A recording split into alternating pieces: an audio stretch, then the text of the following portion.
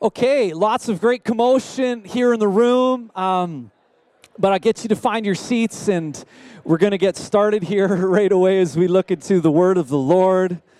This is good chatter. This is good chatter. I love this. Well, we're going to continue our series this morning of Thriving in Babylon. We've been on a little bit of a journey in trying to look at the life of Daniel. And this is Donna Piche. Will everybody say good morning to Donna Piche with us today? For those of you that have not met Donna before, Donna is one of our speakers here on our team. She sits and serves on our preach team. Her wisdom is beautiful, and I love her communication. You got fans here. They're shouting you out already. This is good. But this is one of the things that I wish I would have said in our 9 a.m., but I just love how we get to lift women in ministry, Donna, and I'm so thankful that you're here and that you're going to present the Word of God to us today. We love our women here in our church, and so I would like to pray, and then we're going to jump in, and Donna's going to, I'm telling you, it's a challenging message, but let it sink deep. So, Father, thank you so much for Donna. I thank you for her life and who she is to us as a friend. And now as she communicates your word, I just ask the Spirit of the living God would anoint her and flow through her. And would you please equip our hearts and our ears to be challenged to hear the word of the Lord, but not to just be listening to it, to do what it says today. So teach us, we pray. We thank you in Jesus' name.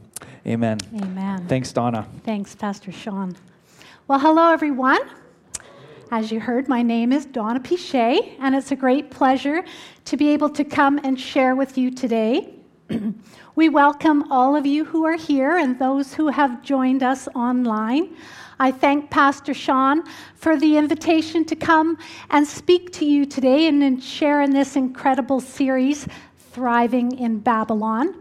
I really appreciate sitting alongside these men, these pastors, and watching how dig they deep and mine out the Word of God to be able to deliver these amazing series that they have given us over the past while, and they've put in a lot of hard work, and it really shows. We appreciate them so much, don't we? Amen. We've been looking at the first few verses in Daniel and how he and his friends have been taken into captivity, and how that looks to us today as we relate to it.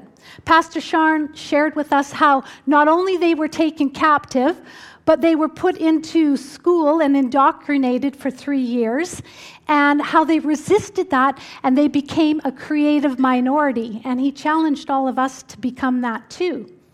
And now we're going to look at swimming upstream, so to speak, and how to remain faithful with all the temptations that came their way and come our way today, and how that relates to us.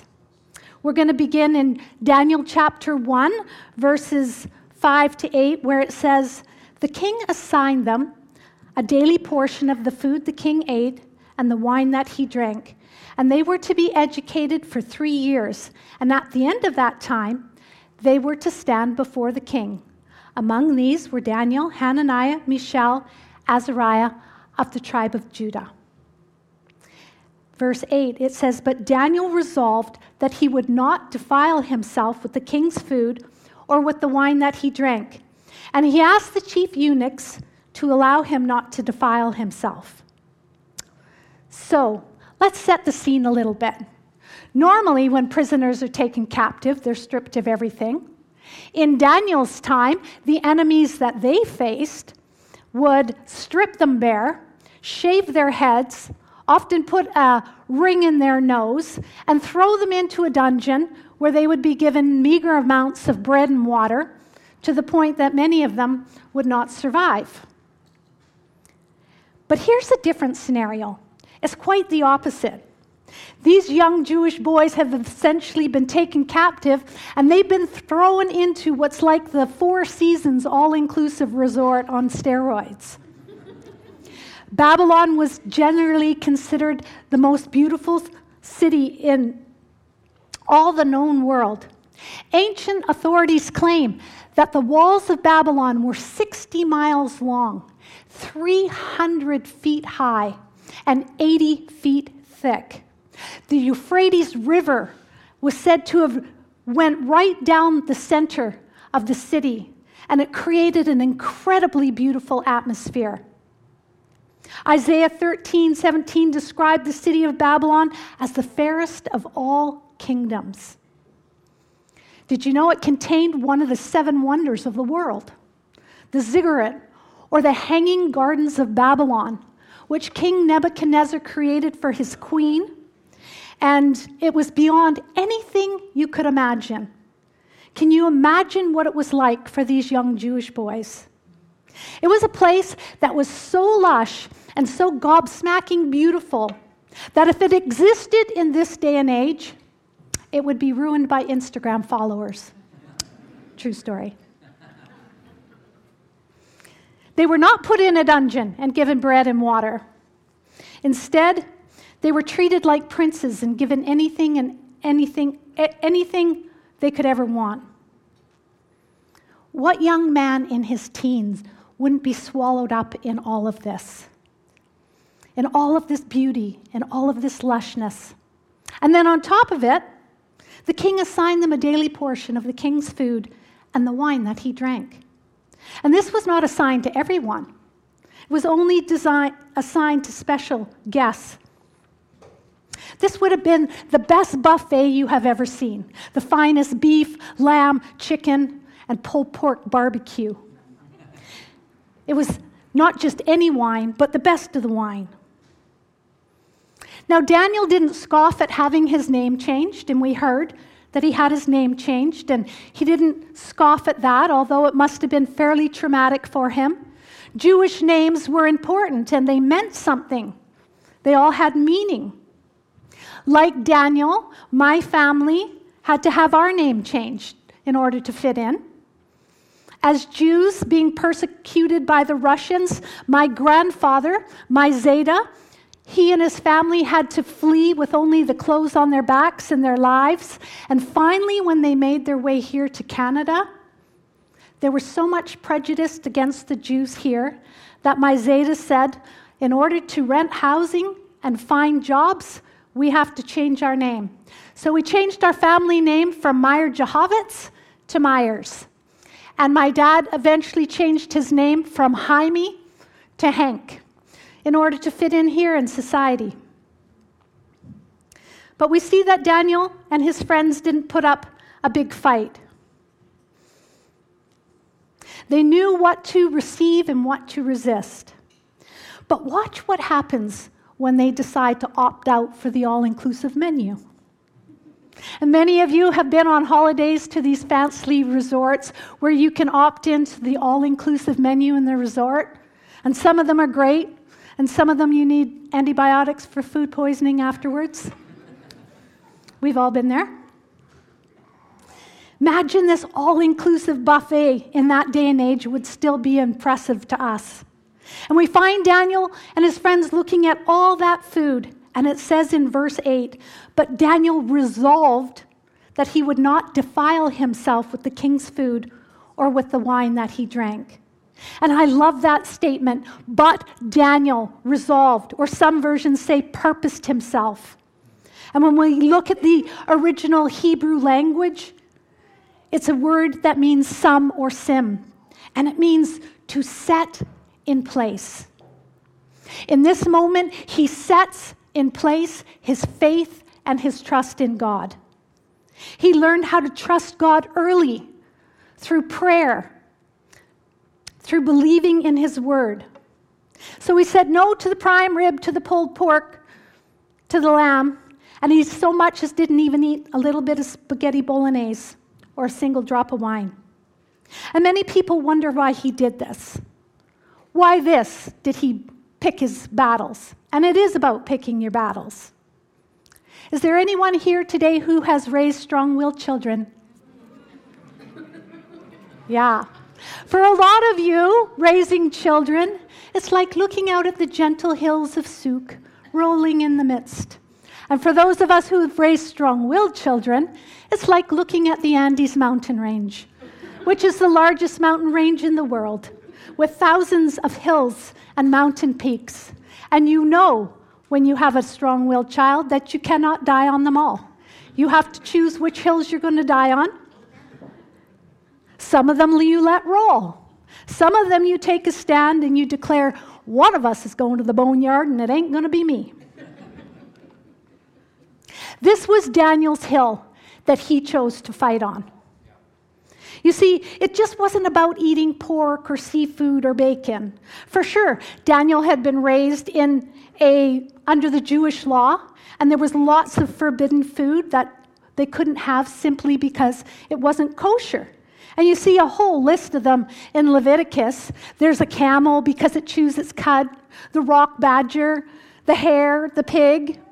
And I believe that some of this should still apply today, because quite frankly, camel and rock badger doesn't sound too appealing. However, if you're a contestant on a loan, those things would be up for grabs. Daniel chose not to eat these things, not because they were unclean or not kosher, but more importantly, he chose not to eat them because they had first been sacrificed to Babylonian gods and idols. And this was absolutely forbidden by his God. So now we see where he takes a stand and he sets his heart. It's where if you're paddling downstream in a boat or a kayak and it's going easy and you turn your boat or kayak around, now you're heading upstream. Here we begin to see Daniel's character of his friends and him. And it teaches us a valuable lesson that we can learn today. And the first one is we need to resist and stand firm. You got to know when to hold them, know when to fold them, know when to walk away, and know when to run. When we decide to take a stand for God, He creates incredible new opportunities for us. The little choices you make today will open or close the doors of tomorrow. God's faithful to meet us in the midst when we take a stand, and His faithfulness knows no bounds. But just as our children are expected to be obedient to us, God expects no less. And one of the biggest challenges today is the little choices we make every minute of every hour. I'm talking about the things that we partake of, the things we speak of, the things we watch, the things we scroll. This little finger sometimes holds a lot of power of letting us remain faithful or allowing the Babylonian way or the enemy enter our minds.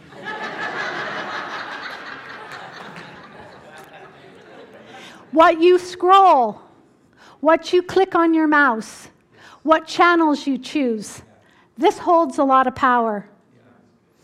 A quote I read recently says, I don't know who it's by, says, I've learned over the years the simplest way to judge the gray areas, like movies, television, social media, music, is to ask one simple question.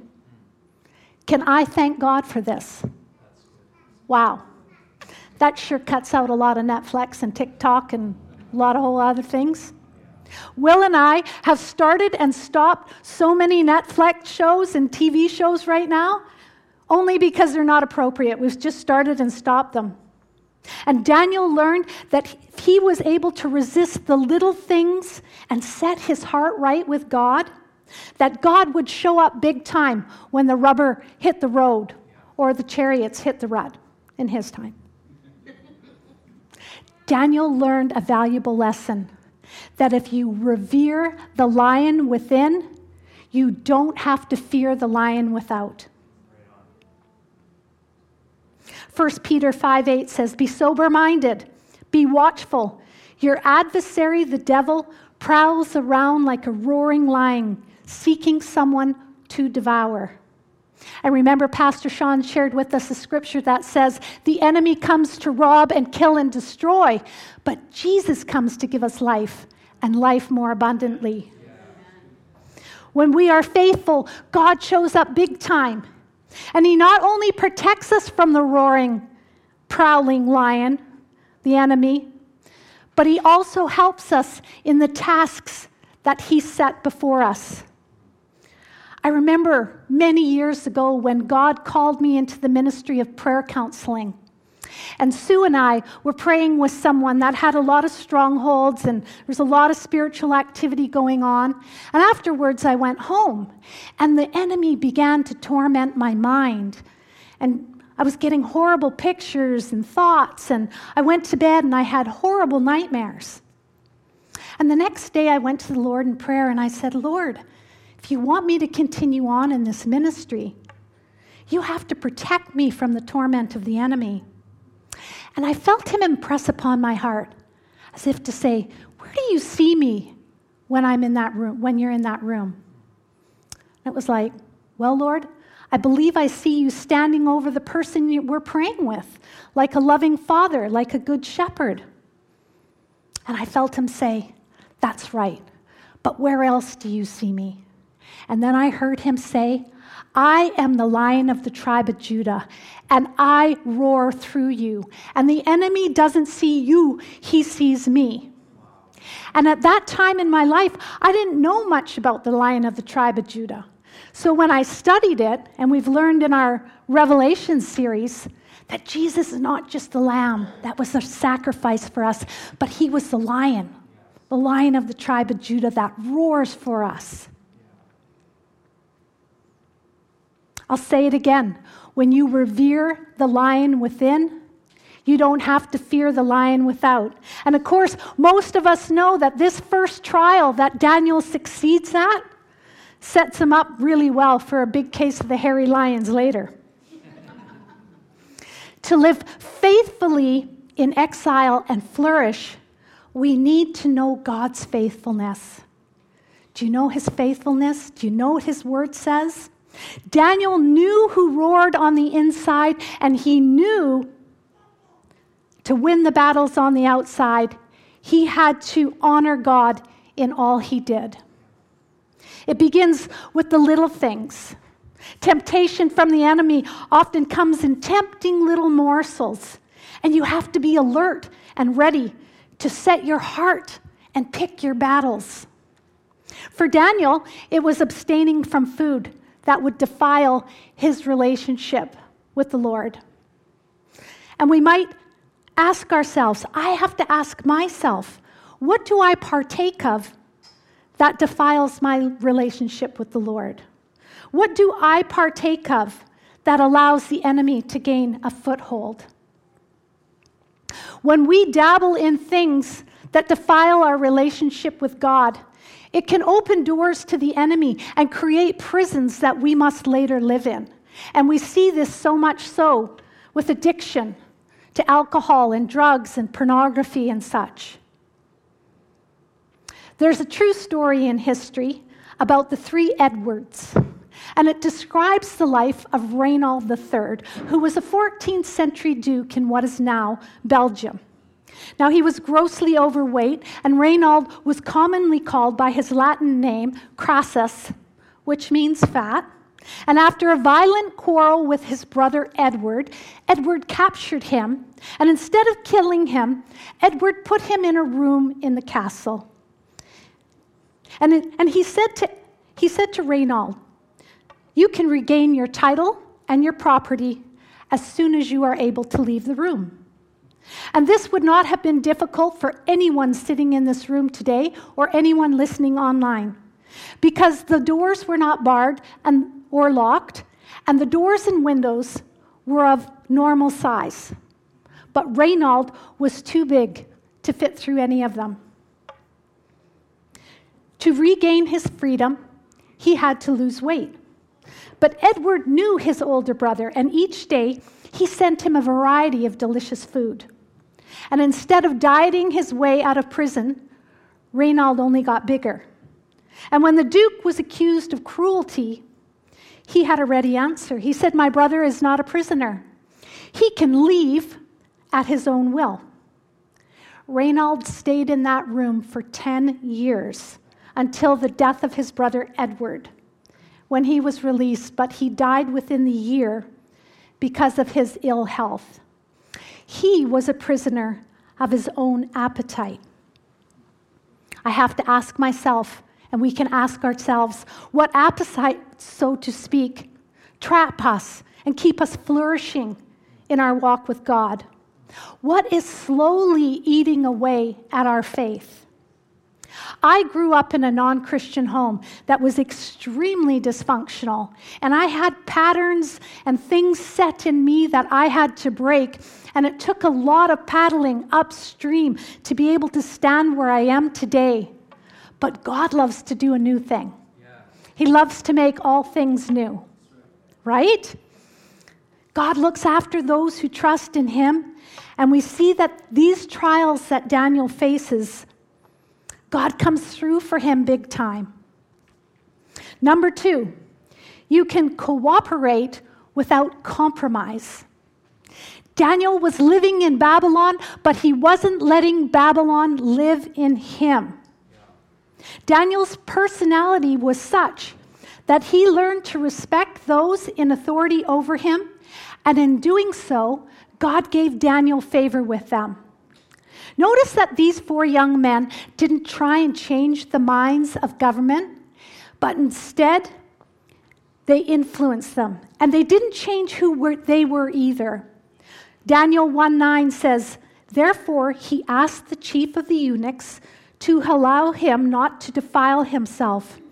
And God gave Daniel favor and compassion in the sight of the chief eunuchs." You see, because Daniel had such an incredible and intimate relationship with the Lord, and he knew he couldn't corrupt himself, God honored him, and he made a way for him and gave him favor. God helped Daniel be a thermostat and not a thermometer. You have to set your heart on things of God. Now, I've talked to you about this before, about being a thermometer and a thermostat. Thermostats set the atmosphere in a room. They set the atmosphere. Thermometers respond to the atmosphere. They're up and down and all over the place. Thermostats regulate.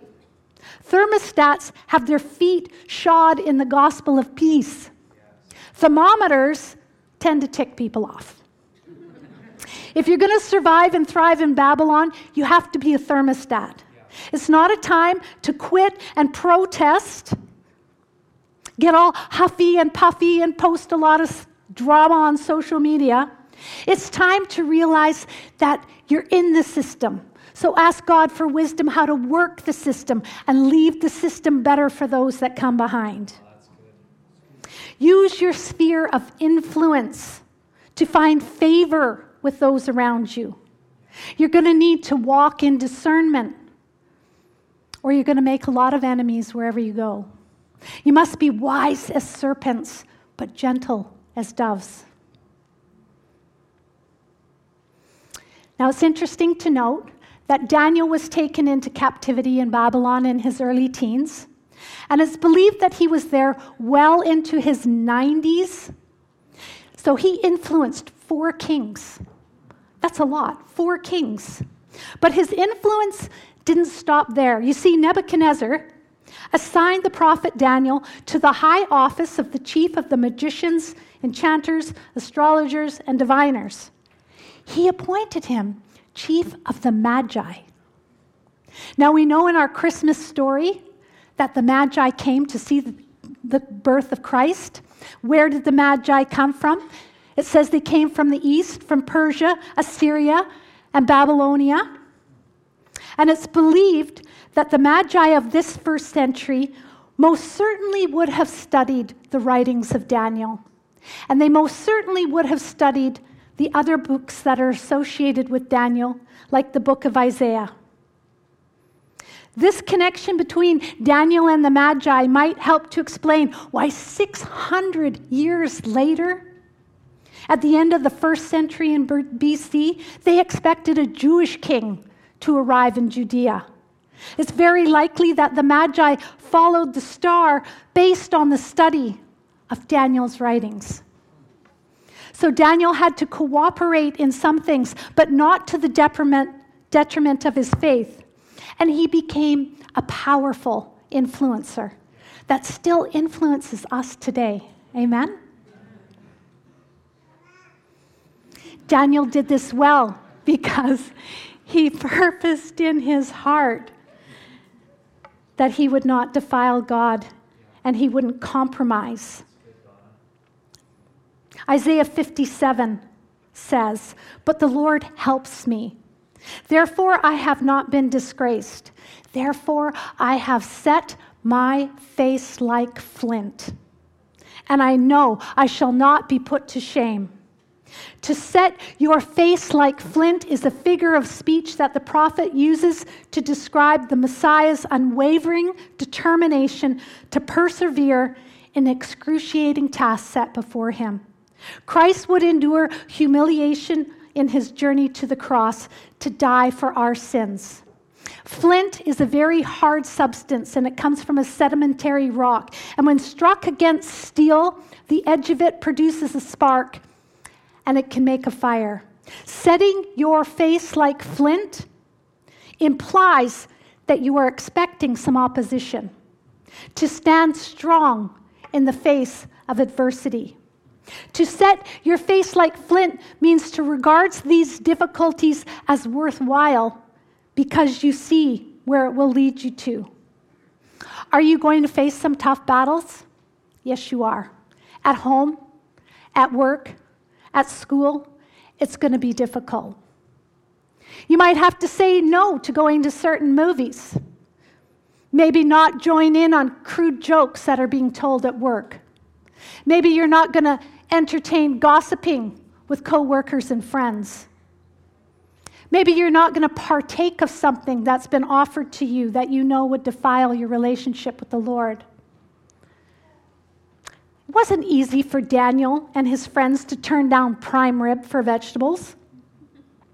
But when you take a stand, when you set your face like flint, God comes through for you big time. Amen. He shows how you not only can survive, but you can thrive. Yes. So let's continue on and see what happens when they opt out of the all-inclusive menu. Well, first of all, the chief eunuch freaks right out. He says, "I fear the Lord the King, who assigned the food and your drink. For why should he see that you're in worse condition than the youths who are your own age? Why would I endanger my head with the king?" He feared for his very life. It was his sole responsibility to make these boys rosy-cheeked, robust, and a little bit fat. And it wasn't going to happen on kale and zucchini. Carrying on in Scripture, it says, "Then Daniel said to the steward, whom the chief of the eunuchs had assigned over Daniel, 'Test your servants for 10 days. Let us be given vegetables to eat and water to drink. Then let our appearance and the appearance of the youths who ate the king's food be observed by you, and deal with your servants according to what you see.' So he listened to them in this matter and tested them for 10 days. At the end of 10 days, it was seen that they were better in appearance and fatter in flesh than all the other youths who ate the king's food. So the steward took away their food and their wine they were to drink and gave them vegetables." Wow. Have you ever seen a fat vegetarian? God made them fat. And I'm here to tell you today that you don't get fat, smarter, more spiritual because of zucchini and kale. It's not because they were vegetarians. We have to give honor where honor was due. If God had instructed them to eat corn dogs and sour dinos, the outcome would have been the same.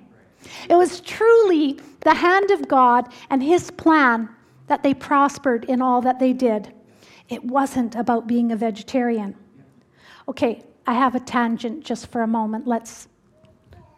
Survey says, how many people in the room love kale? Oh, we have a few kale lovers. How many hate it?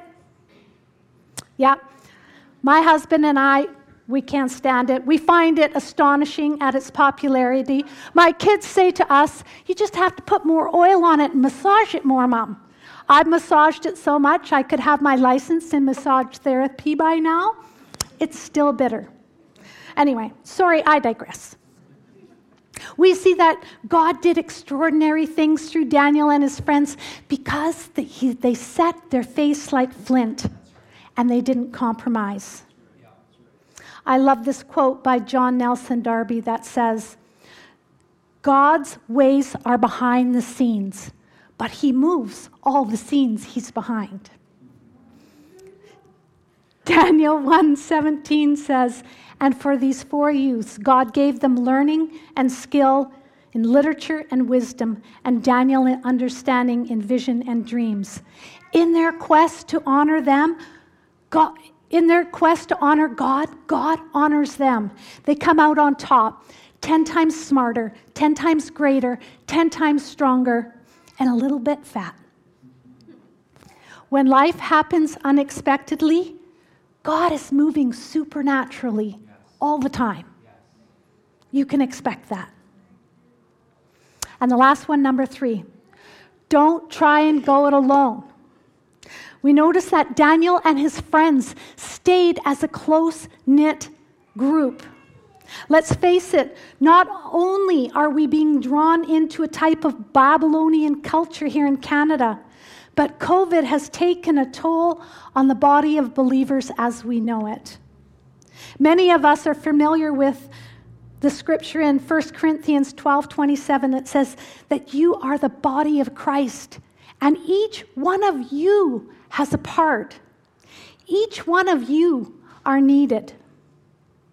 But COVID has torn us apart and scattered us like exiles in the wilderness.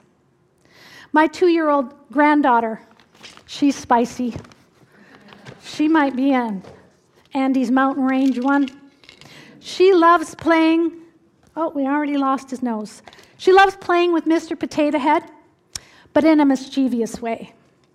She loves to come over and she grabs him and she rips his body parts off and she scatters them from one end of the room to the other. And she especially loves to rip out his eyes, and then she hides them on me. And then she goes around like she had nothing to do with it, but she's so dramatic, and she's like a little Jewish baba who's just burnt all her knishes. She goes, oh no, legs gone, eyes gone, nose gone, Bubby, where? Like she had nothing to do with it. And in a sense, the enemy has done the same thing to us with COVID.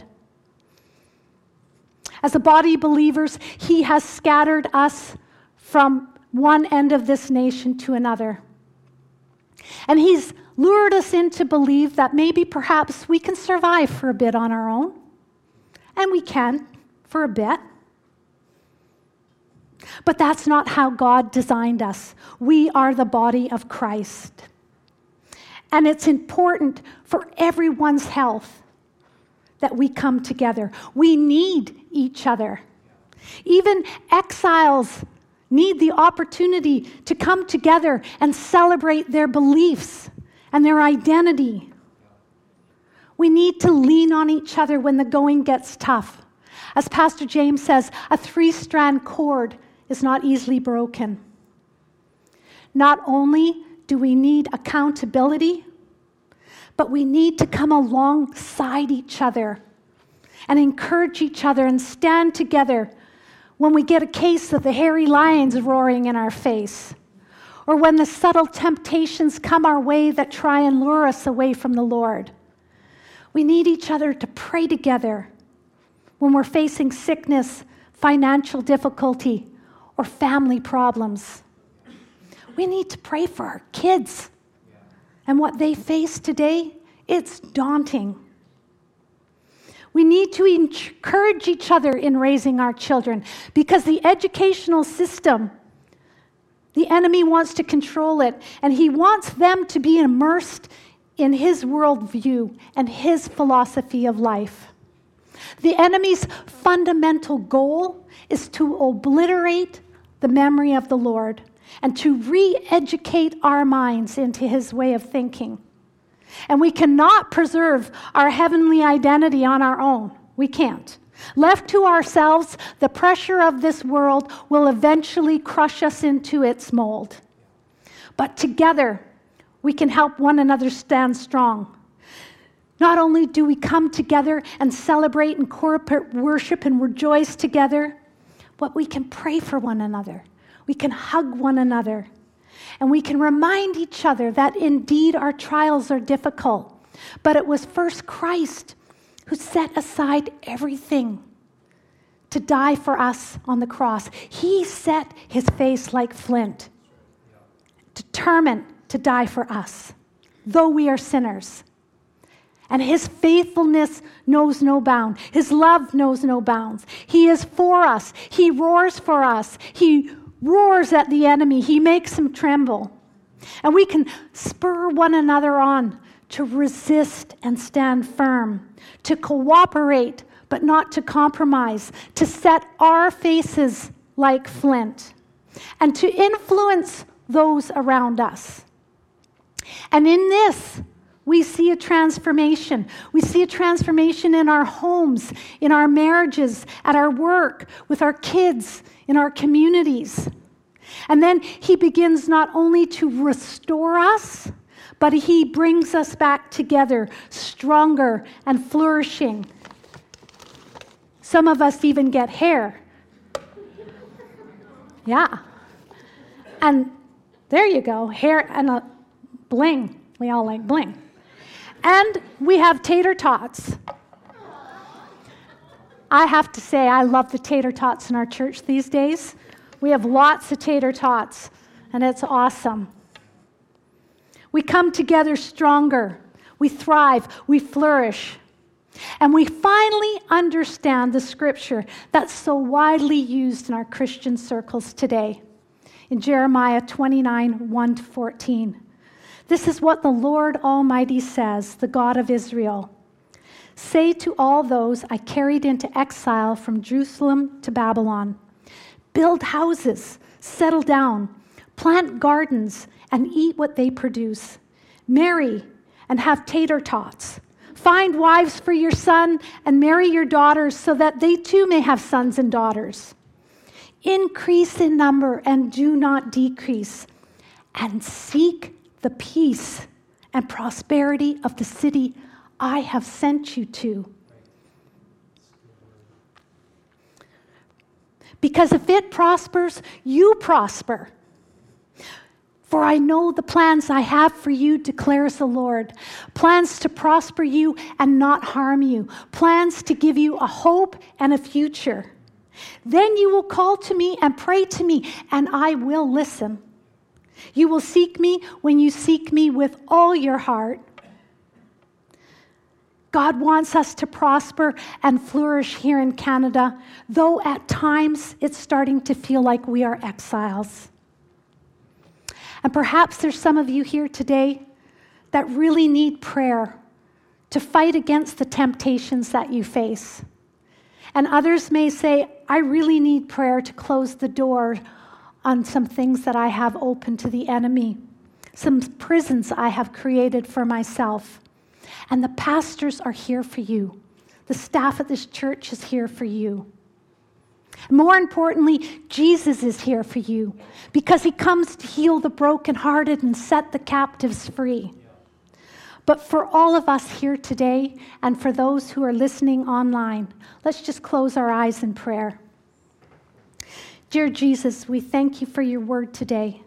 Help us to resist and stand firm, to set our faces like flint when temptation comes our way. Forgive us where we have opened doors to the enemy or defiled our relationship with you. Help us to be wise when choosing our battles set before us. Give us boldness and discernment to cooperate and not compromise. To be powerful influencers in our spheres of influence.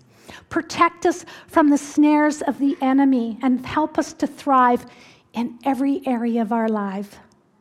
And with all eyes closed, maybe there's someone here today who hasn't accepted the Lord as their Savior. And if you would like to do that today, he's here for you. And you can just raise your hand right now and pray with me. Dear Lord, I realize that I can't go it alone, and I need your help. Forgive me of my sins and help me to set your heart on you, to become my Lord and Savior, and lead me into a life that thrives and flourishes. Amen. And if you prayed that prayer today for the very first time, could you text the word life to 250-478-7113? One of our pastors would love to come alongside and help you walk through that. It's been a pleasure, and I just encourage you to go thrive and flourish in all you do. Thanks. Amen. Amen. That's a good word today, church.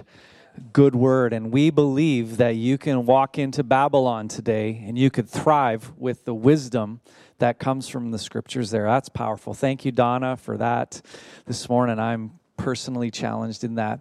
Church, I hope that you have a great rest of this week. Make sure you pick up your Christmas catalog. Get your candies in, sign up your trunk. Get some junk in the trunk. And let's do this next for our community. But we love you. Have a good week, and we will see you next time.